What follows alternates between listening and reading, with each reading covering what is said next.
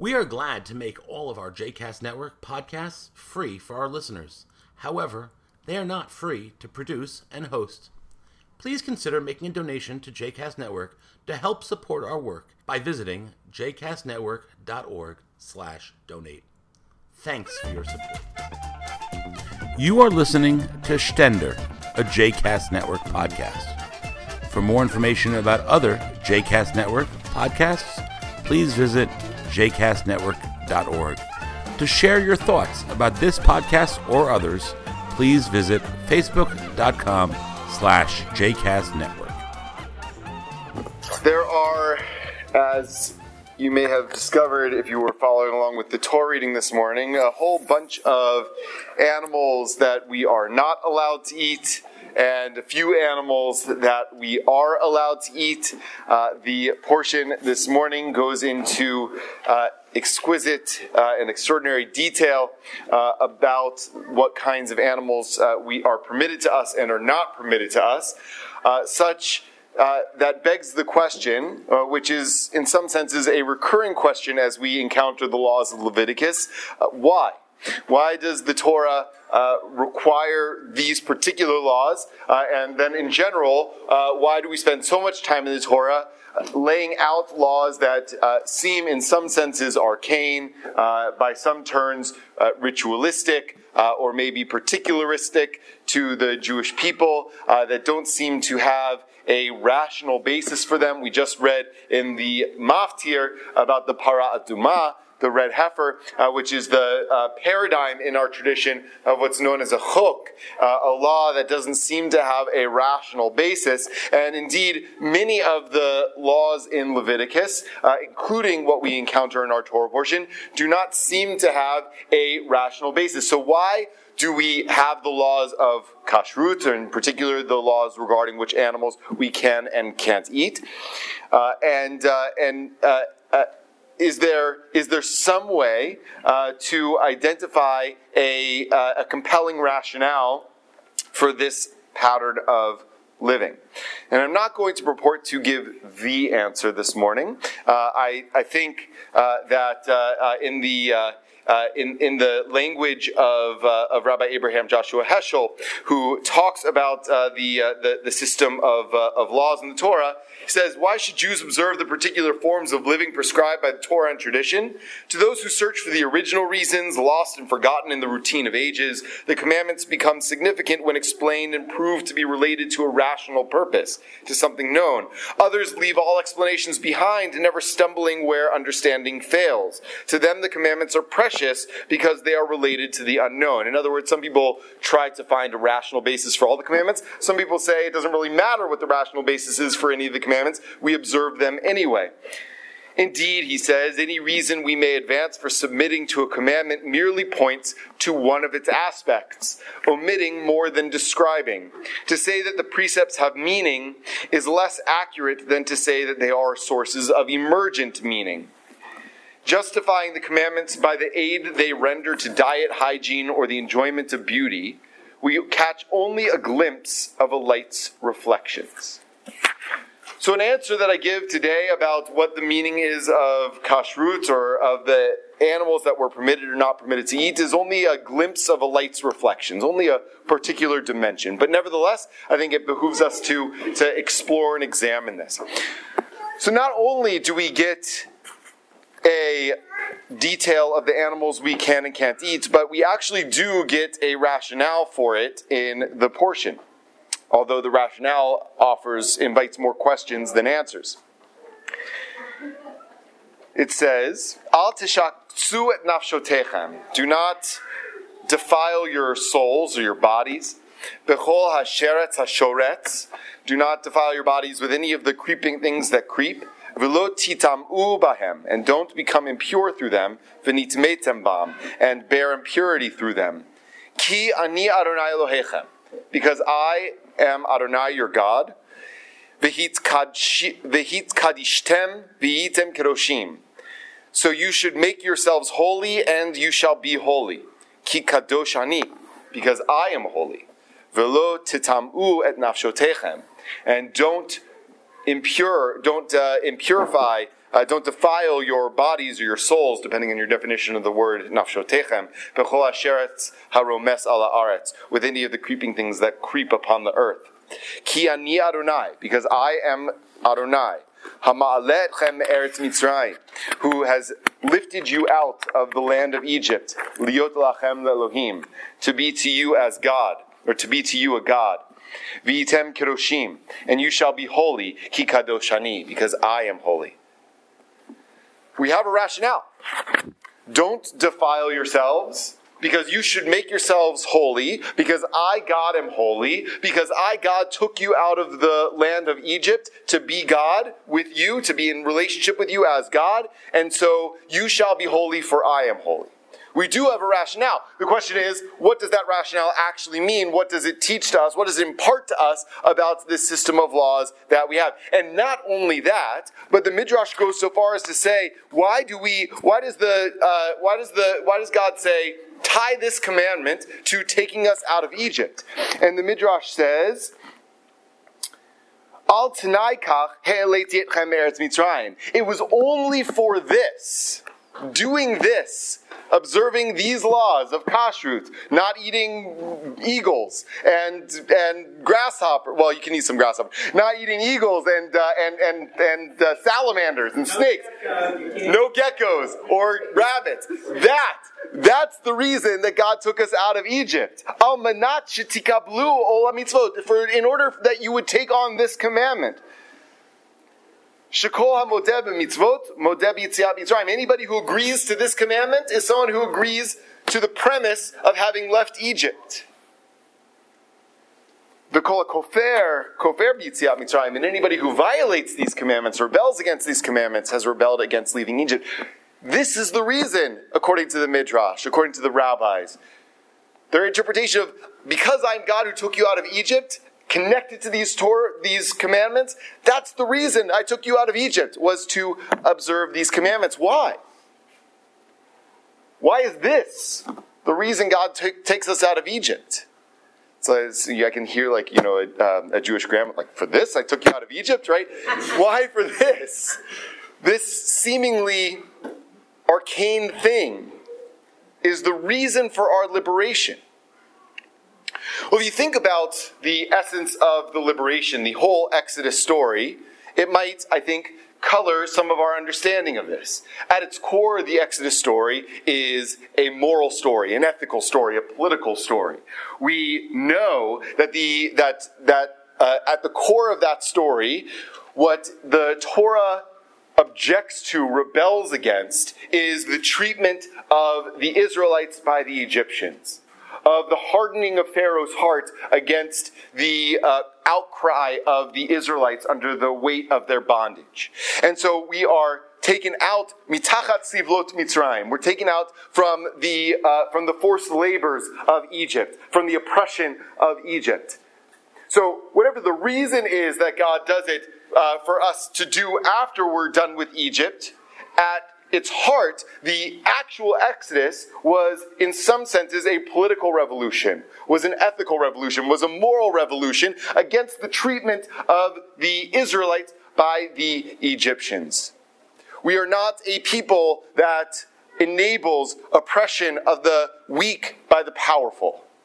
We are not a people that tolerates the objectification of human beings.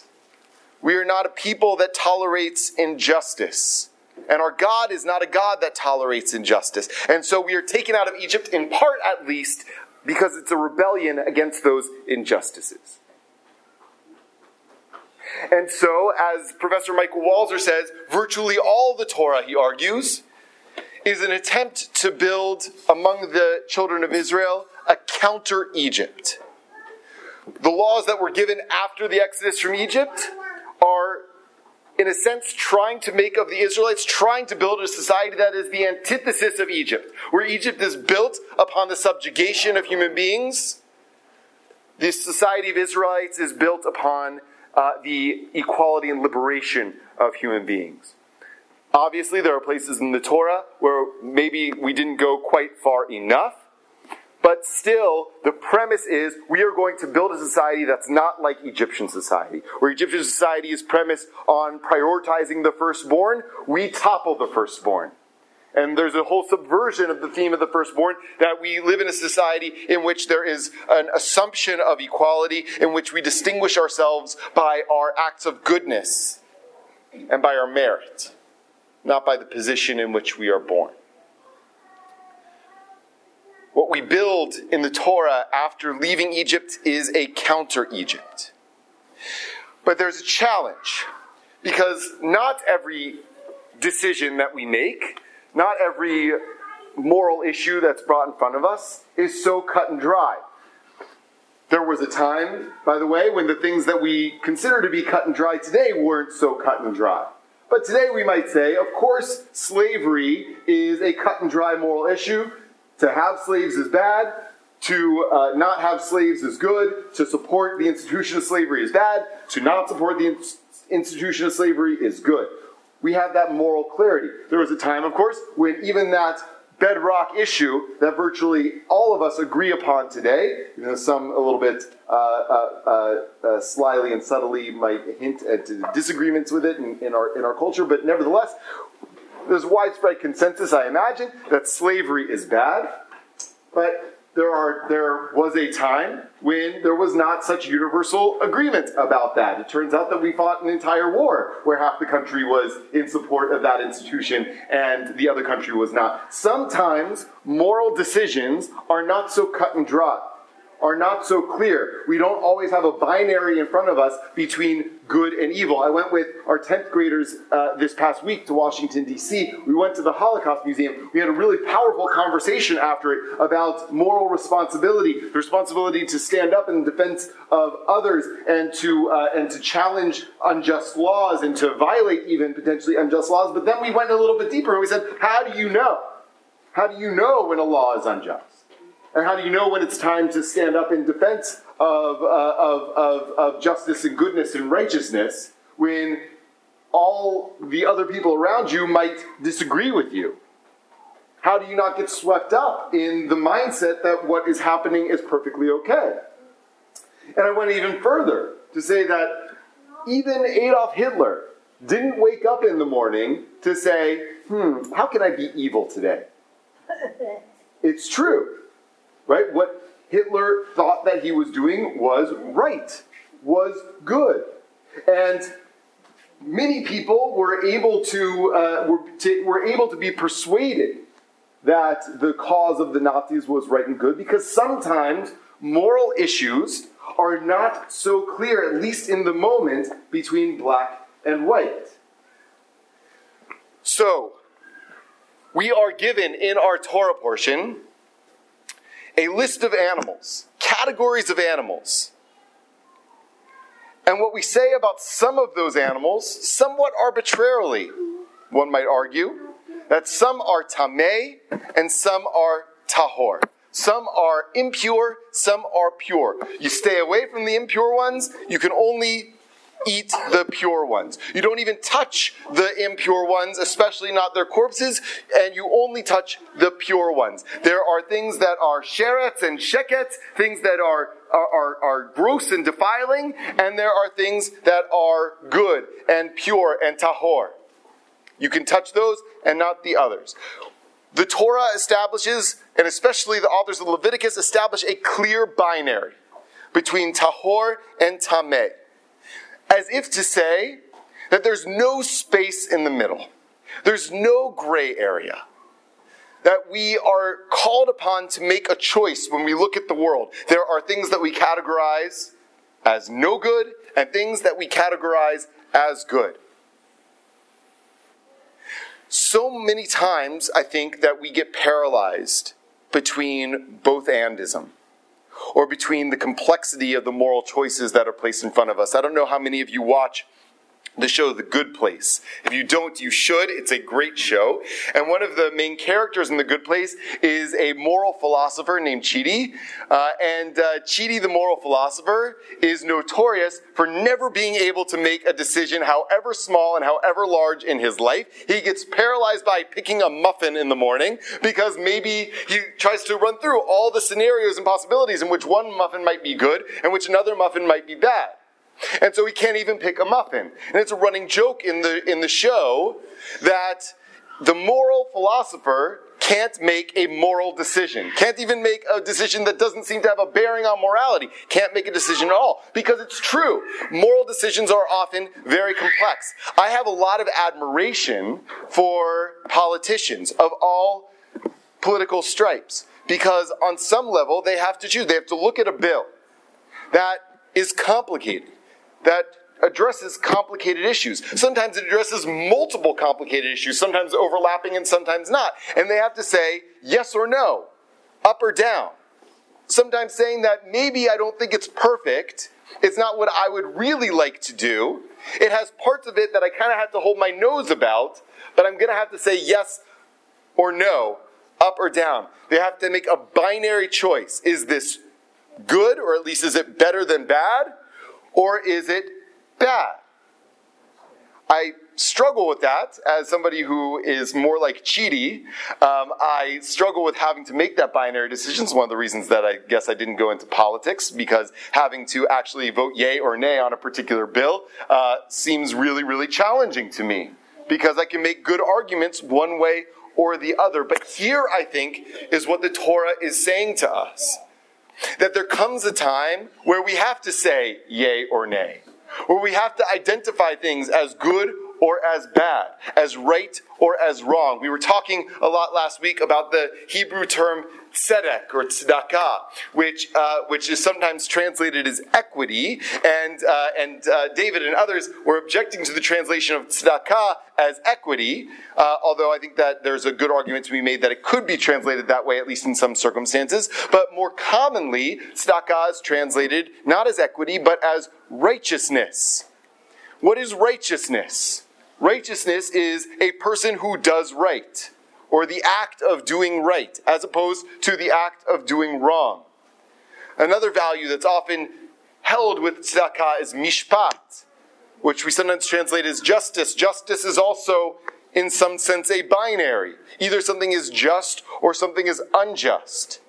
The other term that goes along often with mishpat and tzedakah is chesed, kindness, right? That stands in opposition to something else. Either something is kind or it is not kind. And we serve a God who is the epitome of chesed, mishpat, tzedakah, a God that is kind, a God that is just, and a God that does righteousness. And we are called also, in all of the little and big decisions in our life, in all of the complex challenges that moment by moment, minute by minute, that face us. And as Heschel says, that there are times in this moment where we feel how every minute in our civilization is packed with tension, like the interlude between lightning and thunder. There are times where we feel like that. But our tradition calls on us to say, there comes a time where we make a choice. We can't stand in the middle. We choose good or bad, just or unjust, kind or unkind, right or wrong. That, I think, is why we are given this system of kashrut with its clear binaries between pure and impure, between the kinds of things we can eat and the kinds of things we can't eat, and no room in the middle, no gray areas where there are things that we might not. Because it is moral training for us to be able to make decisions and choices in our lives, to choose the side of the good and not to feel paralyzed in the middle because maybe we don't know. And certainly to be able to distinguish between good and bad. The text says, "V'nitmetem bam," you become impure through it. And it says, "Adam mitame atzmo me'at, mitamin oto harbeh." That a person who impurifies himself a little bit will be inclined to impurify himself a lot. And it says the opposite. Vehi kadishtem v'yitem kadoshim, that you should make yourselves holy and be holy. It says in the Midrash, Ish she'mikadesh oto me'at, mikadesh oto harbeh. A person who has inclined himself or herself to sanctify him or herself a little in small places, in these minuscule decisions, will be trained to do so when the decisions are bigger and harder. This, I think, is why kashrut fits in this system of building a counter Egypt, and even more that the rabbis say that it is the reason we left Egypt was to fulfill this commandment. Because in Egypt, there was clearly a breakdown of the distinction between right and wrong and good and bad. And here we are radically reorienting ourselves from the smallest act that we do, sometimes mindlessly on a daily basis of eating, to be able to make clear and categorical decisions, pure and impure, good and bad, right and wrong, because we want to be ready when the harder decisions come in front of us to be able to say impure or pure, good or bad, right or wrong. Heschel says, yes, Heschel says that this is the decision we have to make, whether our life is to be a pursuit of pleasure or an engagement for service. The world cannot remain a vacuum. Unless we make it an altar to God, he says, it is invaded by demons. This is no time for neutrality. We Jews cannot remain aloof or indifferent. We too are either ministers of the sacred or slaves of evil. The system of kashrut trains us to remember that there is no moral middle ground. That we are either ministers of the sacred or slaves of evil. Either the world is made a dwelling place for the divine or it is invaded by demons. We get the training in the small places so that in the moments when it most matters, in the moments where dignity and lives are on the line, when justice is at stake, we know which side to stand on, and we choose a side. Shabbat Shalom.